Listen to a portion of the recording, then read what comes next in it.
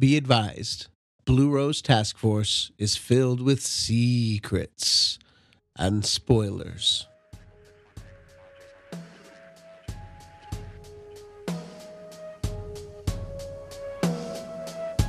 And it's a mystery. It's a mystery. I wish you the best of luck.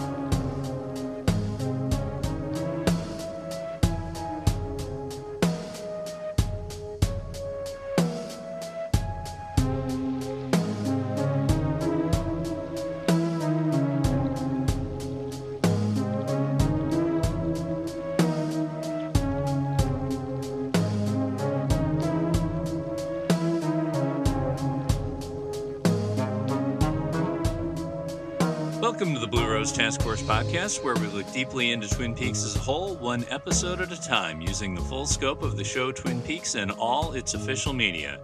We don't use the word canon, but we consider all official releases important because Lynch and Frost have approved their presence. And we welcome all input into the collective consciousness that is the Twin Peaks community and the wider universe. This podcast is a watch-along podcast for those who've seen all of Twin Peaks, including the third season, which we consider as we go along.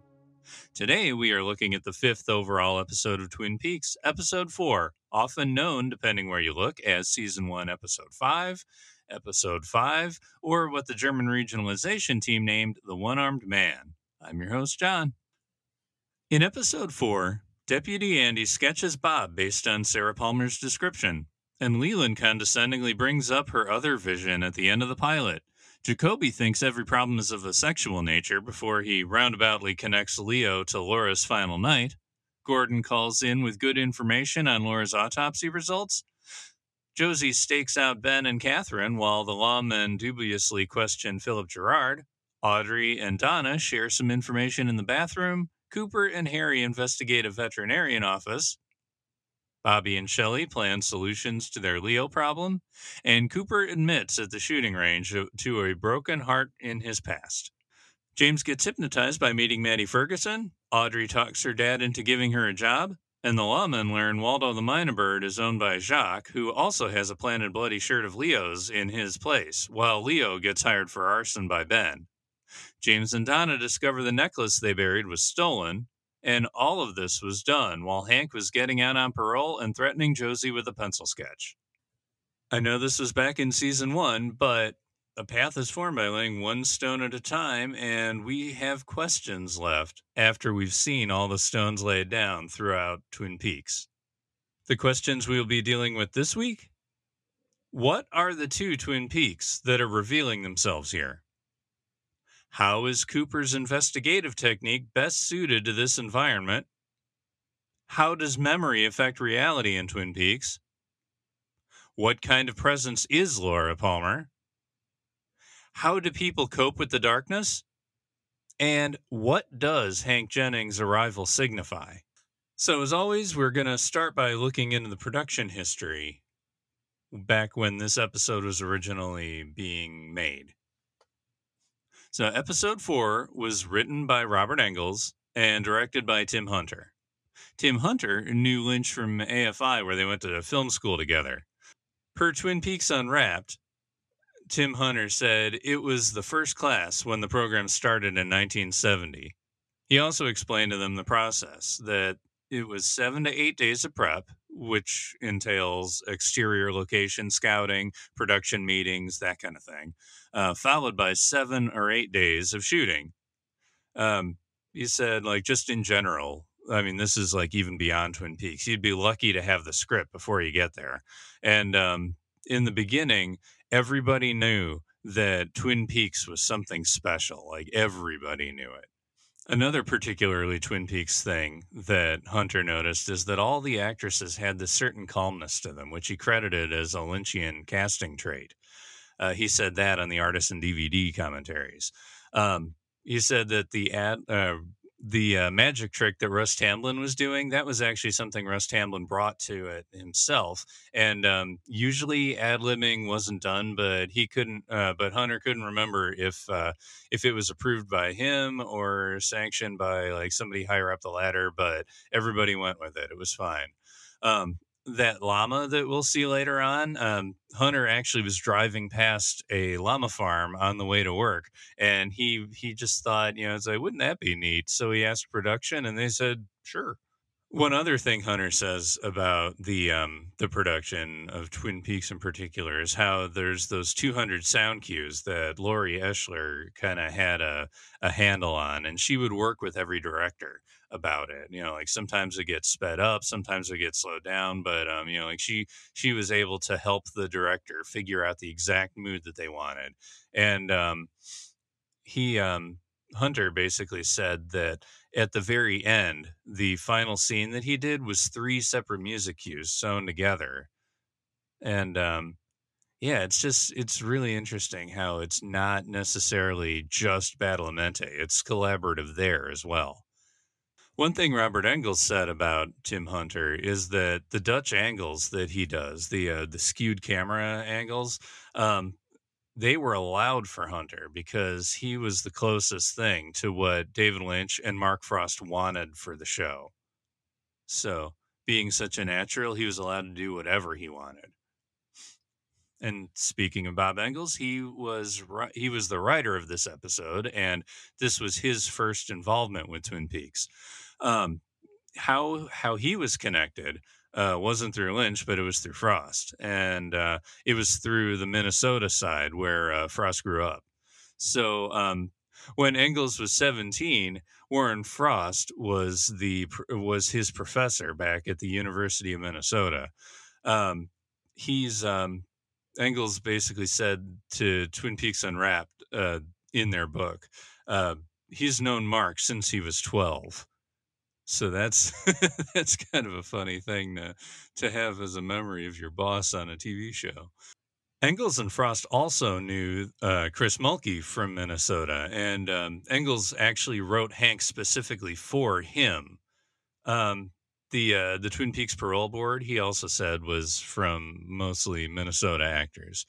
Per the Essential Wrapped in Plastic, at the time, there was a Wise Guy episode that was also from a small town that involved logging and everything. And Engels actually worked on that show. He got hired to do Wise Guy the same day he got hired to write a script for Twin Peaks. And per The Essential Wrapped in Plastic by John Thorne, he said, everybody thinks I brought that to Wise Guy. I brought the Wise Guy story from Twin Peaks to it. But as he says, the Wise Guy people were already planning it when he got there. So it doesn't say how he got the job on Wise Guy, but I know how he got a call from Mark Frost. He said this one, basically Frost told him, this show is really screwy. You'd be really good at it. One particular thing that he was good at was that a lot of Cole's dialogue, a lot of Gordon Cole's dialogue was by Engels because he had an aunt who was hard of hearing. As far as the writing itself, per the Artisan DVD Season 1 commentary, in general, and this goes throughout at least the first season, Engels said the 3 shows that we all loved and referenced were The Fugitive, Wild Wild West, and Mayberry. That's the Andy Griffith show. And he also mentioned how noir, they named a lot of things after noir shows. Okay, so we've heard from the people creating the show, and now we're going to start dissecting the Log Lady intro that David Lynch wrote back when everybody thought there was not going to be any more Twin Peaks, and he was going to give everybody a final word to think about while they watched the show. So this week, Margaret says, even the ones who laugh are sometimes caught without an answer. These creatures who introduce themselves, but swear we have met them somewhere before, yes? Look in the mirror. What do you see? Is it a dream or a nightmare? Are we being introduced against our will? Are they mirrors? I can see the smoke. I can smell the fire. The battle is drawing nigh. Okay, so when I first heard about this one, it seemed a little dramatic to me. It's like, ooh, Hank comes to town. Okay. But now that I've been looking into it a little bit deeper for this podcast, it ends up making a lot more sense that it would be that dramatic. So let's look into it piece by piece, even though the ones who laugh. So um, that to me says like the people that are generally trying to be positive or are positive, they can be confronted with darkness. So even the places that don't usually see the darkness can be confronted with it, and that just means like any place in Twin Peaks is fair game for this. We'll see later. Nadine's darkness. We'll see. Yeah, it's just all over, comic relief or otherwise. Like it's fair game. Um, so yeah, is it a dream or a nightmare? So like the people that are kind of being influenced by the dreamy side of Twin Peaks, that weather pattern that I've been talking about of lodge space, kind of like changing the frequency of like how people see the place. Um, it's like they might be stuck in a dream, but then you might be able to notice eventually that the dream is actually a nightmare. So it can change. It can change gradually, or it could just be a realization. But yeah, it's all available. Like all you have to do is look into a mirror, and sometimes you see somebody else. Um, like what do you do when you see the thing in the mirror? I read that from a plot point of view, obviously as Bob, but it's like anytime you see darkness, because in this part of Twin Peaks, the mirror seems to signify what is in the interior space, which is oftentimes going to be portrayed through darkness. So Margaret also says, I can see the smoke, I can smell the fire. It reminds me of things that we'll see later on, and in like the term scorched engine oil, that kind of thing, the smell, the smoke, these are the visible signs of the effect of lodge space. But in this particular episode, it's easy to read it as arson, because this is the first time Catherine and Ben bring up arson. And, Leo never heard of the job of arson before this episode either. So, from a plot point of view, it's kind of a froofy way to say, arson is coming, but it also totally matches up with all the themes. Yeah. So, even if against, there's the whole thing about, are we being introduced against our will? It works out well with the menace of Bob, especially being seen by people immediately in that sketch. It's like Bob is the first thing we basically see, besides the back of Andy's head. But it ends up also, it ends up also showing the influence of Hank throughout this episode. And it's a similar negative wave that you can see, and you can, the townsfolk can smell them and all that, but it's like all the stuff, like we can smell what he's going to be doing with Josie based on his threatening at the end. Whether supernaturally inclined or not, there's plenty of darkness that we're going to be able to recognize in this episode. Okay, so we're at the part after where we look into the production. We're after when David Lynch had his final say, and we're finally going to start looking at the particular episodes based on how all of season 3 and all of Fire Walk With Me and like all of the details through the end of the series might add perspective to what we're seeing here. Okay, so our first avenue of inquiry today is basically about the duality that I just kind of hinted at.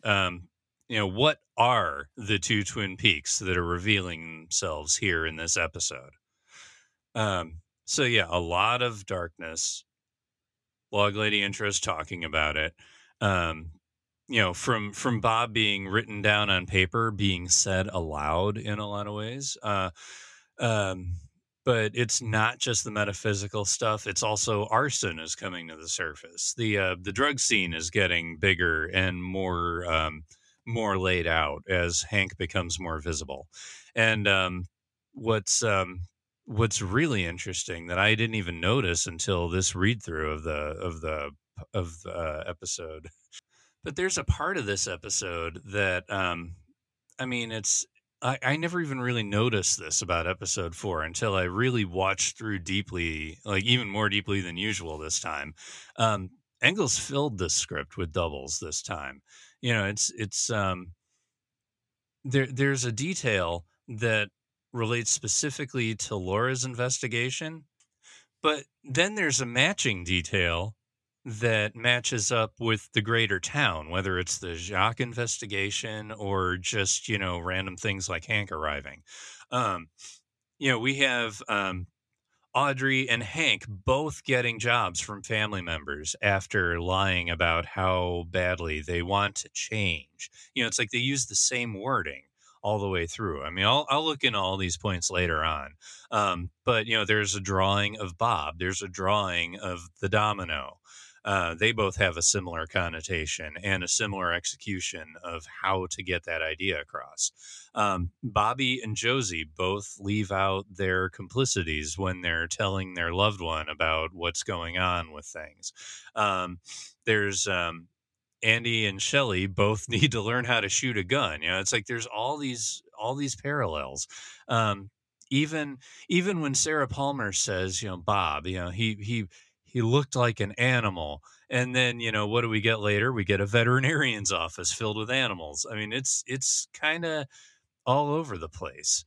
Even Bob Lydecker, it's like Mike sees Bob in his dream, and then Philip Gerard, his best friend, not his familiar this time, but his best friend is also in a coma, stuck in kind of a dreamland right now. I mean, there's more of this all over the place, but it's here, and it seems like it's a little bit more put together than just coincidence all the way through. So there's these two levels to Twin Peaks. There's the kind of metaphysical one, there's the kind of physical one, and then Cooper comes in and just absolutely loves the place. It's like he's connecting to this place all over, and he seems to be able to solve crimes based in these two areas at once. And I mean, basically, the question is, how is Cooper's investigative technique best suited to this environment? I'm going to look into this question through 3 quotes from this episode. First thing off, we get, "I'm a strong sender," which is why he didn't go over to Sarah's while she was describing the picture of Bob. So first of all, he knows this about himself. I'm assuming that's in keeping with how he got the Tibetan method with the rock throw. It's like he just knows by now that he has this ability within dreaming that, it's like maybe he can influence people around him, which kind of describes how he dealt with the part 17 and 18 of season 3, but we'll get there later. As far as right now, there's how he has this kinship with the town. It's like being in touch with a dreamy frequency. Is it kind of like, does he feel at home with all this portal adjacency in the air? Or is he picking up on the positive frequency like his other influence, like how we talked about wanting to get real estate and everything? Like, is he picking up on the positive side that's coming out of this lodge adjacency? What we see here, mostly, how we see that come through here is, after Harry says that he didn't get a whole lot of sleep last night, which means Harry wasn't really doing so well with the higher level of himself after he decked Albert and he was waiting for the repercussions. Cooper says, "Harry, the last thing I want you to worry about while I'm here is some city slicker I brought into your town relieving himself upstream." So, like, is the town a strong sender?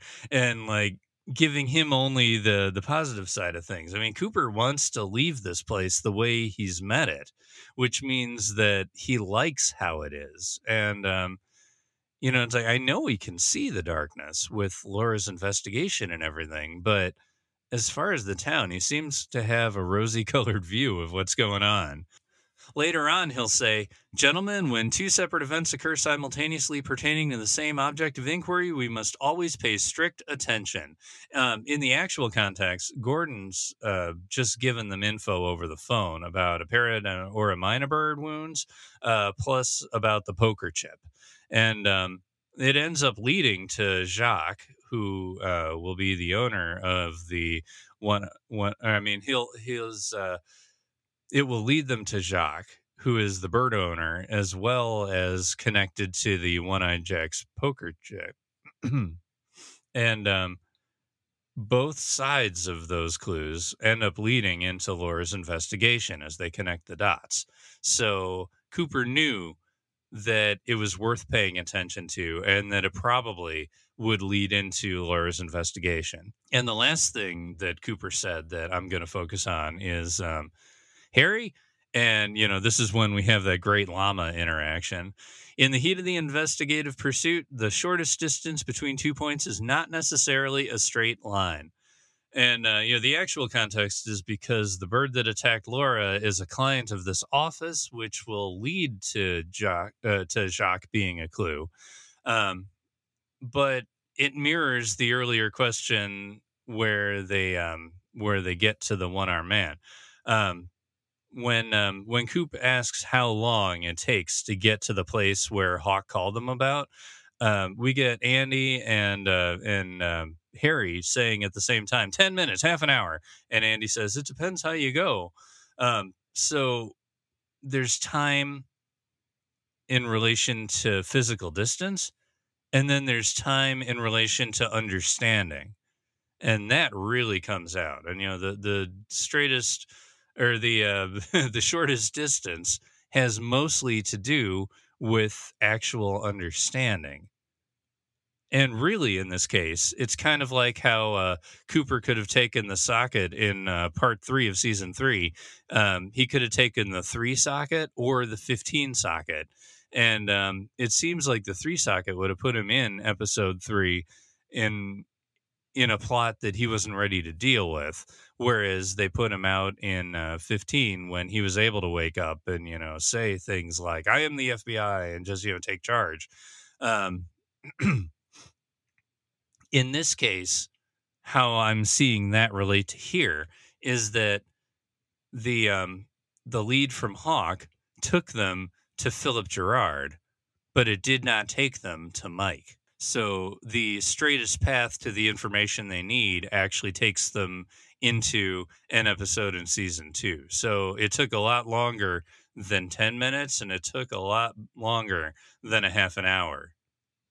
So bringing up the difference between Mike and Philip Gerard, depending on whether you feel like lodge denizens are masking memories over trauma, it kind of tells whether you see spirits as spirits or as a delusion. And there's good evidence for all of the above. I mean, there's even a good, there'll be good evidence that the delusion kind of creates the spirits, and the spirits end up taking a life of their own. I mean, it's all wibbly wobbly gray space. There's enough characters though in this series that have seen the spirits in the same shape, and I say that they're independent entities. It's not exclusively just like masking stuff. So in that way, I don't think Philip Gerard is sheerly delusional, but in this particular scene, when we find him in that hotel, it also seems like he was just going, about his business, getting dressed after a shower, and he somehow didn't hear Andy's gun going off right outside his door. So like he's got a weird kind of like non-connection to where he is. So after 3 episodes, Hawk finally finds Gerard. And then we see Gerard's body shown, like his actual body, like not covered up by a shirt or anything. And, instead of getting him talking like he's, one chance out between, like he's not Mike. He is certainly not that. He's all golly gee, kind of like he is a character out of Mayberry, just like Deputy Andy. Um, and, when Cooper and the guys are questioning him, he says this, which is really curious to me about Bob. Kind of looks like somebody, doesn't it? So he can't remember his Dreamside's familiar, yet he feels like he should be able to be, that he feels like Bob should be able to be recognized. So, like, there's no value judgment from Philip Gerard on Bob, but there could be. It's like if he, it's almost like he knows that if he changed that frequency dial a little bit, he would be able to know exactly who this is. It's a good turn of phrase that Engels put in on there. Also makes me wonder if that inability to recognize has something to do with when he cut his arm off, but that's a whole different thing. And it doesn't really jive with Fire Walk With Me, but I mean, that could be where the barrier came from. So another interesting parallel is Gerard says the tattoo said "Mom," and that has nothing to do with what Cooper said it was, which was "Fire Walk With Me." But if you compare the invocation of "Fire Walk With Me" and "Mom," does that mean mother? Like, mother's just outside the door, which in part 3, we hear All American Girl saying. And does that mean Judy is on the table? I don't know. Just putting it out there. We will probably be able to discuss that, especially in Fire Walk With Me, but maybe earlier, maybe later. And Gerard's disconnection here seems really similar to how Leland has disconnections with his Bob side. Like we'll get in episode 16, we'll get all the returned memories from Bob. It's like when I pull the ripcord, he'll remember everything. Like that whole deal. So like, there's a certain part of the human being that I think can be masked over, like separated from their dark side, so that they're not even able to see it. And it kind of helps explain, it kind of helps explain how Leland might be behaving in this episode. So let's assume that Leland is completely disconnected from his Bob side here. Like, why is he angry at Sarah earlier in the episode? It's, he brings up, she had 2 visions, and it's like super dismissive, and it's super just like he's done with this stuff. And is he angry because of how she treated him after his coffin dive? I mean, like, there's the human side of things says, like, it's like, sure, he's a crying guy, but he also like just is kind of done with this whole thing. Like, he wants it put behind him, and he's like, yeah. But let's say there's Bob influence too. Like, why would Bob allow Leland to reveal the second vision? Well, he didn't take the necklace.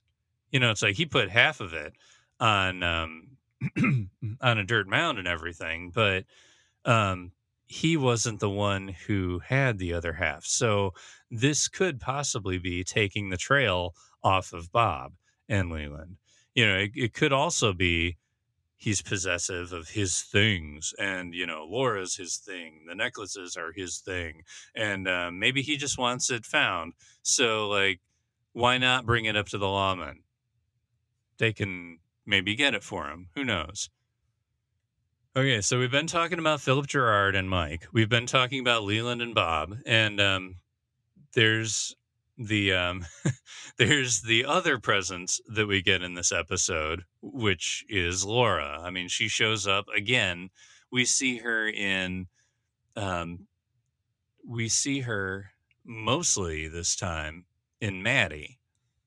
And, it's not like a possession thing, but James, when, he's at the diner, he's listening to, he's calling Donna and getting info on diet lasagna and everything else in the background over on Donna's side. And I tell you what, diet lasagna seems like a Blue Rose case if I ever heard one. It's very unnatural to Doc Hayward, and he expresses it in the most happy way possible, which was awesome to see.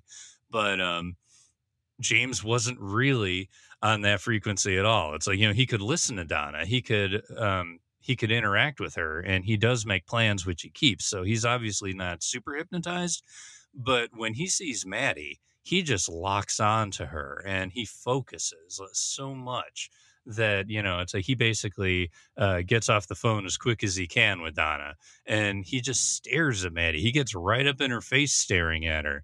And, for some reason, when she turns and notices that he's right there, like she smiles at him, which, I certainly wouldn't do. But she smiles, and then she removes her glasses, which is a thing she will do as she kind of becomes more and more Laura. And like, she tells Uncle Leland that on the morning when she dies. It's like she kind of liked being Laura.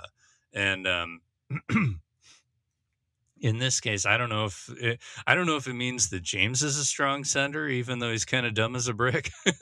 But he's like projecting seeing Laura on her, and it's obviously she's the same actress, blah blah blah. But it's like we get her first physical Laura move is removing the glasses, and what information we get is she says how the stuff about Sarah, she's too broken to cook, and Leland just dances around with old records and everything. So like we get confirmation of what we see right before Cooper's dream in episode 2. We also get information that Laura and Maddie, whenever Maddie would come to visit, they used to pretend to be sisters. So she's kind of getting Laura projected onto her, but she's become Laura before intentionally with Laura right there. So in a lot of ways, Maddie is the perfect vessel to repeat the behavior through lodge space adjacent metaphysical kind of ways. They also make a physical connection, which probably means something. But like they shake hands at the end, and she says James Hurley by full name and like everything. So like there's a connection made between them, like while he's like totally wowed by Laura sort of returning physically. Another way that we see Laura is really abstractly. It's more just in thematic ways. Bernie Renault got tied up basically the same kind of way by Leo. So that's there probably more as just a misdirection that Leo knows how to do that sort of stuff, and they need to keep the suspect thing going for Leo. But as far as later, we get when Donna's talking to James, she says that Sarah's vision about Bob and that Laura also had spooky dreams. So they're kind of connected to the same source, Sarah and Laura, which, seems lodge spacey. Audrey to Donna, we learn for sure that Ronette and Laura both worked at the perfume counter together. So we do know that the writers still know who Ronette is, even though they don't talk about Ronette. It's like I kind of noticed some fridging happening, even though one character really hasn't been fridged at all. That still kind of happens. It's more about, Ronette is there to forward the plot of Laura. So it's not to forward the hero, but it is to forward the investigation. Show was written in 1990.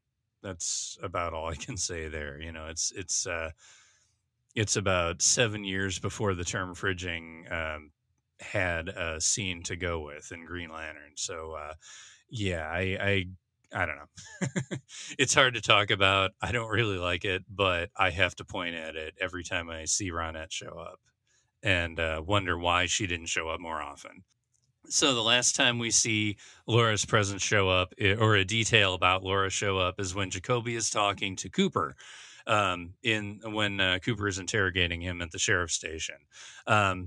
So Jacoby says, Laura had secrets. Around those secrets, she built a fortress that in my 6 months with her, I was not able to penetrate, and for what I consider myself an abject failure. So Jacoby kind of mythologizing the whole that Laura has an effect on him. But in this, we get the detail that Laura was only seeing him for 6 months. So yeah, and she's trying to medicate, by seeing him, by the cocaine was her way of trying to medicate, which he thought was a positive sign. But we will get into a little bit more about the drug side of thing later on. But here, that's pretty much where Laura's presence in the episode ends, and it's time to move on to the next thing. Okay, so at this point, we have multiple levels of darkness coming into the town, coming over the town to the various characters. And so how is everybody generally coping with all this darkness coming at them? Well, Josie, I mean, she's she's being framed, and she's really worried about probably losing her life, and definitely the mill. So what is she doing? She's taking pictures at the motel, and she's trying to protect herself. She's probably trying to figure out how to blackmail Ben and Catherine. Yet when Harry calls about it, or when he calls her out about it, it's like she's being all lovey-dovey, like, "Oh, I miss you," and then he asks her like what she was doing over at the motel today, and she says, "Oh, I have to go. Call me tomorrow. Bye." And like gives him zero chance to say anything. Like why is she keeping it secret? Is she actually keeping Harry safe from the situation, like keeping him out of it so his name can stay clear? Is she keeping him as part of her protection plan? It's probably a little bit of both, because I mean, she's lied to Harry already about her place in this whole thing, and tried to blame it all on Ben and Catherine. So, I mean, I think she's playing both sides of this one. And, like what else does this attitude of hers come from? It comes from the fact that she knows Hank. And Hank in this episode really means something.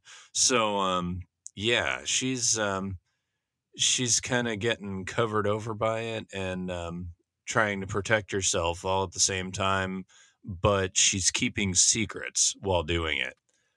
And Donna is also a secret keeper. I mean, she teams up with Audrey, but only if it can be kept a secret. James wants to tell the police, but that the necklace had been taken. But Donna needs it to stay a secret. Why? Nobody loved her but us. So I kind of wonder if, like, when she says love, it's like, is that her way of trying to keep this like undiluted positive intention? The intention behind the fire, positive or negative. Is she trying to keep the negative out, and only the people who love her are going to be the answer? But her, I mean, what it really seems like, though, I mean, she wants it to be that way, but she's got this negative framework around her. It's like she's kind of traumatized by this whole thing.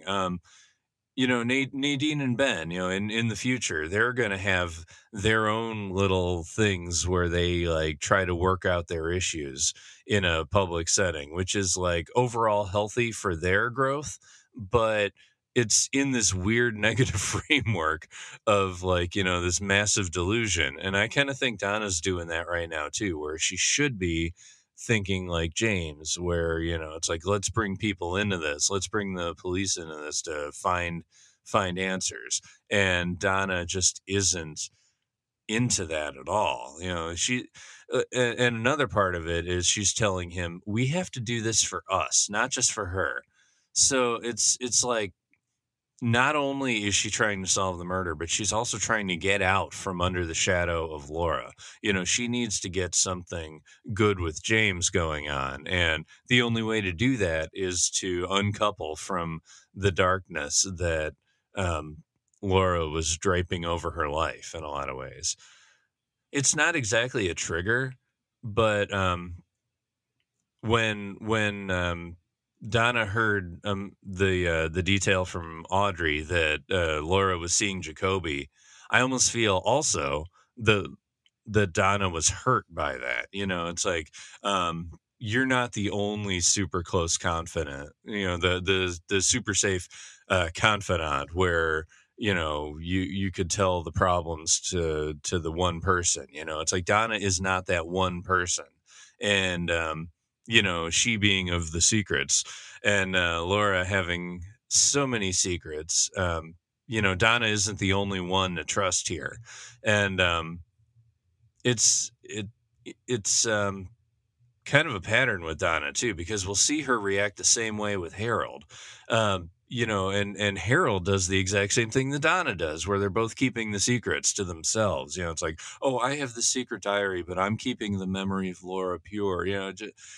There's Donna's an interesting knot. So is Harold. We'll get to that later.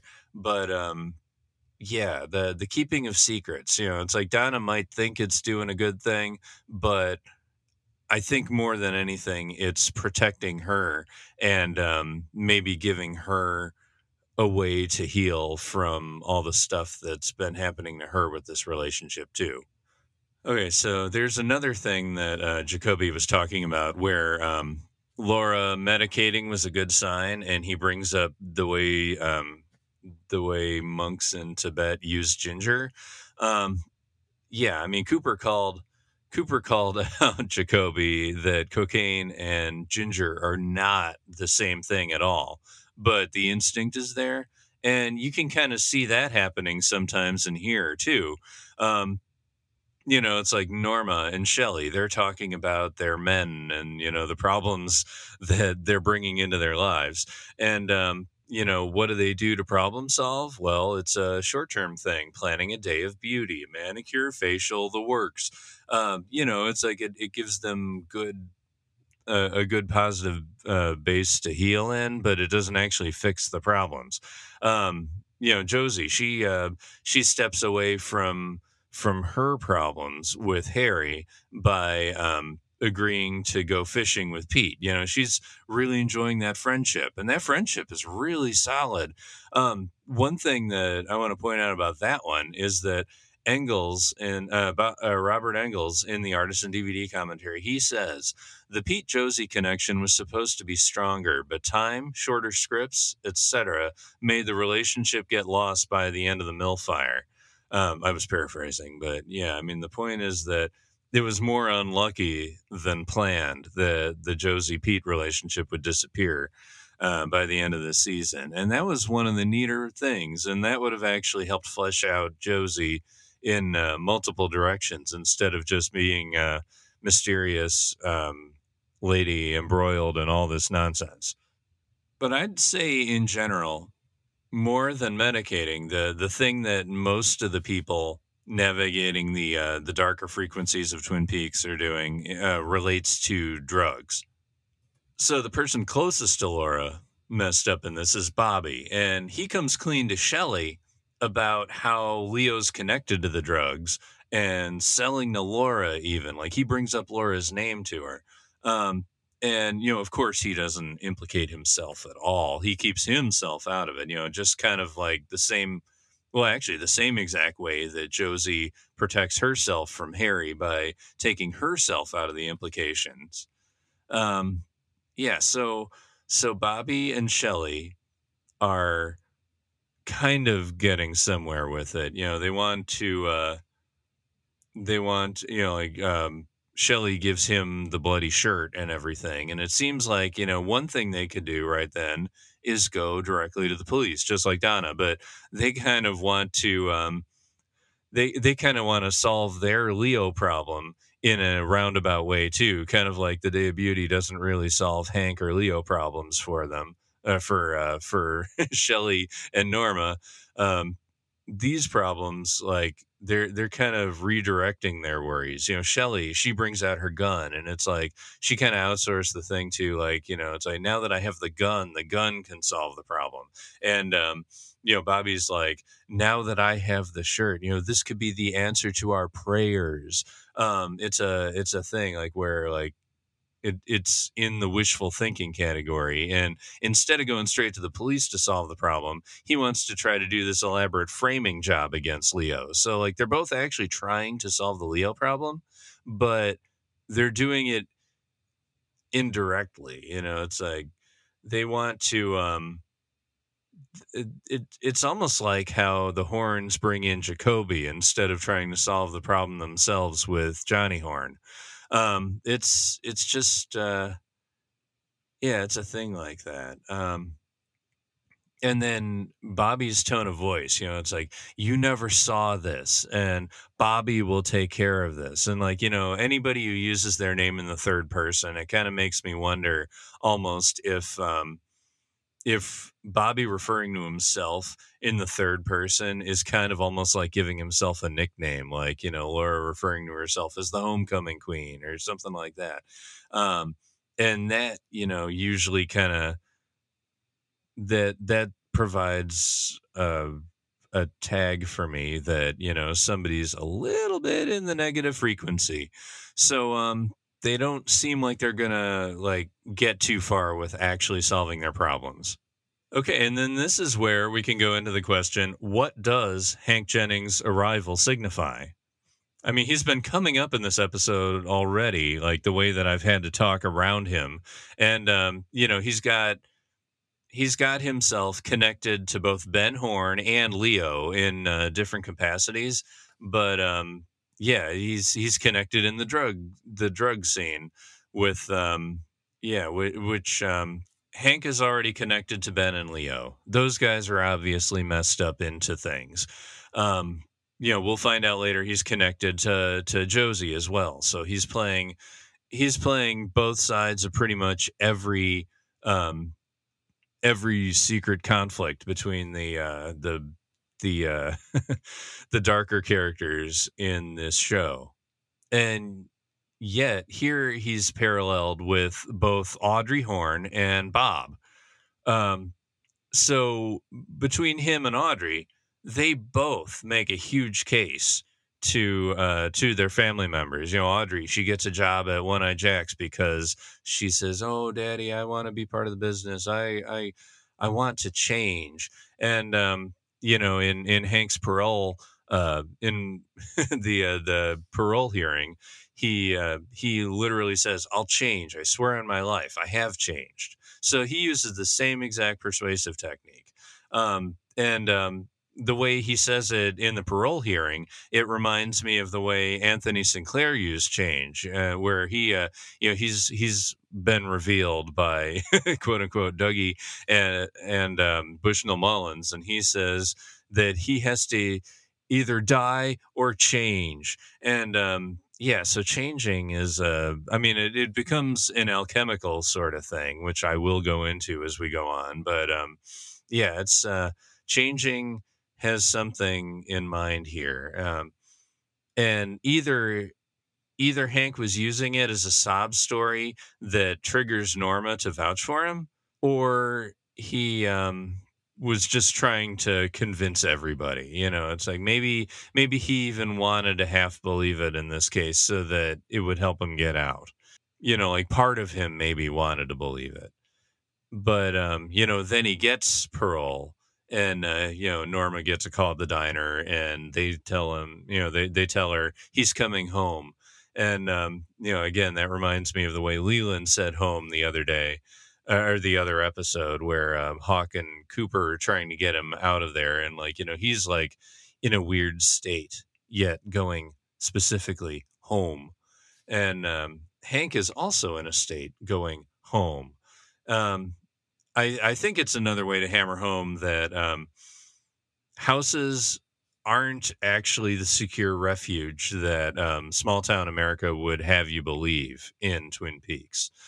And now it's happening again to Norma. Okay, now I've been talking around Audrey this episode too. She starts off talking. I've been doing some research. In real life, there is no algebra. So like it's this really fun turn of phrase that really catches the ear, but it also basically says that one of the themes that things are investigated in Twin Peaks that aren't even real. I thought that was an interesting detail to throw in. And yeah, so she finishes talking to Donna, and then the next time we see her, Ben's at his exercise bike back to the camera. And, among other things, she says, "Daddy, are you ashamed of me?" And the best Ben can muster is, "Audrey, you're my daughter." And then, he gets around to it that, it's not that he's ashamed of her. He just wishes he could depend on her more. And in this scene, this is going to be the only time in the whole show that you can juxtapose Norma Jennings against Ben Horne. And you have to do it with how they feel about their loved ones. Now, as far as comparing Audrey to Hank in this part, I would say that Audrey, while it is furthering her investigation with, like getting a little bit closer to the department store and learning more about Laura, I think based on the expression on her face when she's hugging Ben and he can't see her face, I kind of feel like she actually does want to believe what she's telling him. It's like she's using him to get further, but I think she also does want to have a better relationship with her dad. So the using change as a way to get further in their investigation, or I mean, to get further in their goals. I don't think that Audrey and Hank are connected by intention, but I do think that Audrey's playing in the same kind of darkness frequency as Hank, and it gets her captured by One-Eyed Jacks. It gets her, being this close to the darkness without like intentionally wanting to be there. It'll end up making things happen in her future. And it kind of leads the way for the fact that she's Richard Horne's mom too. She's kind of she's riding the line with darkness so much that eventually it does end up hurting her. So that's about where the connection between Audrey and Hank end. And then there's this other strange juxtaposition with Hank and Bob. So after he reveals himself to Josie and, he calls her, he says, "Catch you later," just like he says to Norma after he successfully does his thing in the hearing and he's on the way out the door waiting for their answer. And the way he says it so suspiciously, "Catch you later," it almost reminds me of, like Willie Catcher with a death bag. Obviously I know he's not Bob here. But I think relating the words and the phrasing together isn't probably too far off, especially considering the fact that he sends Josie a drawing, and the other drawing that we get at the beginning of the episode is the Bob sketch. Those are the only two drawings in the whole show at this point. Bob's the sketch of Bob is a big reveal of the metaphysical trouble. And then the domino at the end is a reveal of physical trouble for Josie. So it's they're both kind of like calling cards of darkness in their various levels. The drawings, they signify the further involvement of darkness. It's getting closer, and it's right here. It's basically saying hello through this illustration, and it makes me think of this article by David Titterington on 25 Years Later site. It'll be up there on TV Obsessive too. It's the article's name is Drawing in Twin Peaks, and Titterington basically works his way through ideas from this book called A World Through Lines by an English philosopher and artist called by the name of John Berger. He puts all this through a Twin Peaks lens eventually. I'm gonna read some stuff about the different kinds of drawings. This is from the article. Drawings communicate by using different temporal dimensions or tenses. Present tense drawings record what we see in front of us: a nude model, a landscape, a Leland, anything in our waking world. Conditional tense drawings, on the other hand, record ideas and dreams about what could be, should be, and would be. The third type, past tense drawings, are sketches from memory, which is a different kind of dreaming and a different kind of present moment experience. Through this third type of drawing, artists can, according to Berger, exercise a memory like it's a demon, in order to take an image out of the mind once and for all and put it on paper.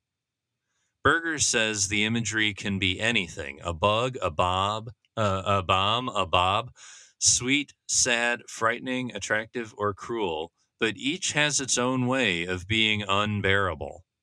So Titterington, right in the article, puts Bob in this past tense sort of situation as far as illustrations go. And it feels like Sarah is achieving a certain kind of exorcism here.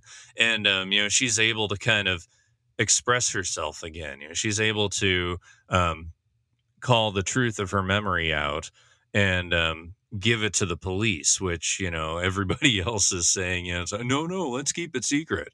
And so I would say that's actually a positive sign for Sarah here too, even though it doesn't quite work out in the end.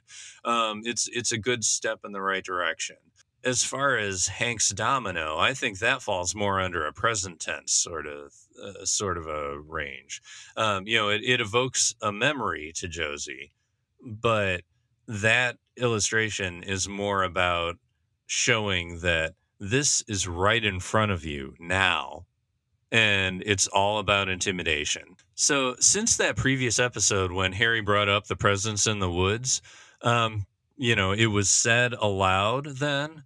And ever since, we've seen the darkness surfacing. And fortifying in this episode.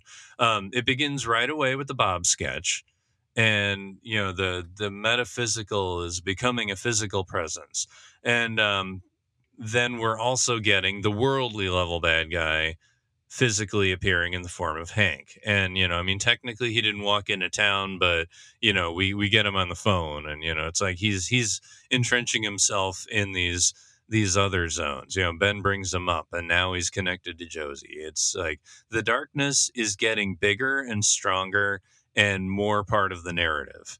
So in Twin Peaks, it basically doesn't matter which frequency you're on, whether you're like even in a positive frequency.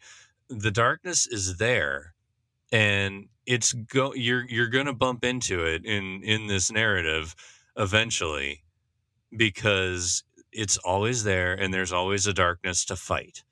And it reminds me of what Margaret said in the Log Lady intro.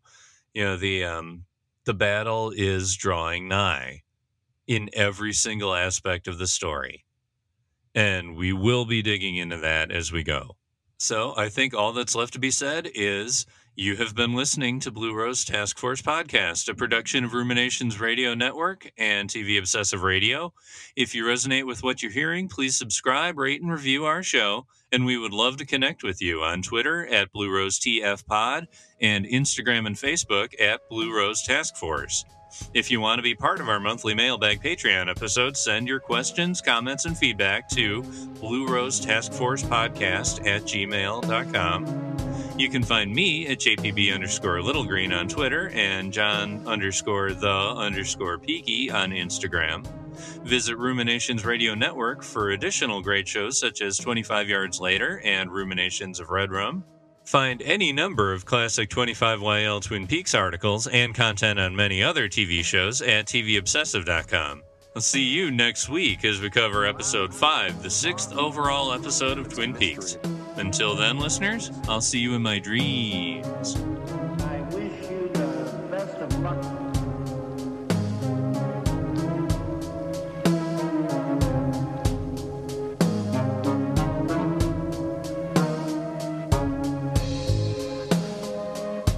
It's a way to kind of deepen and expand the universe that the show takes place in.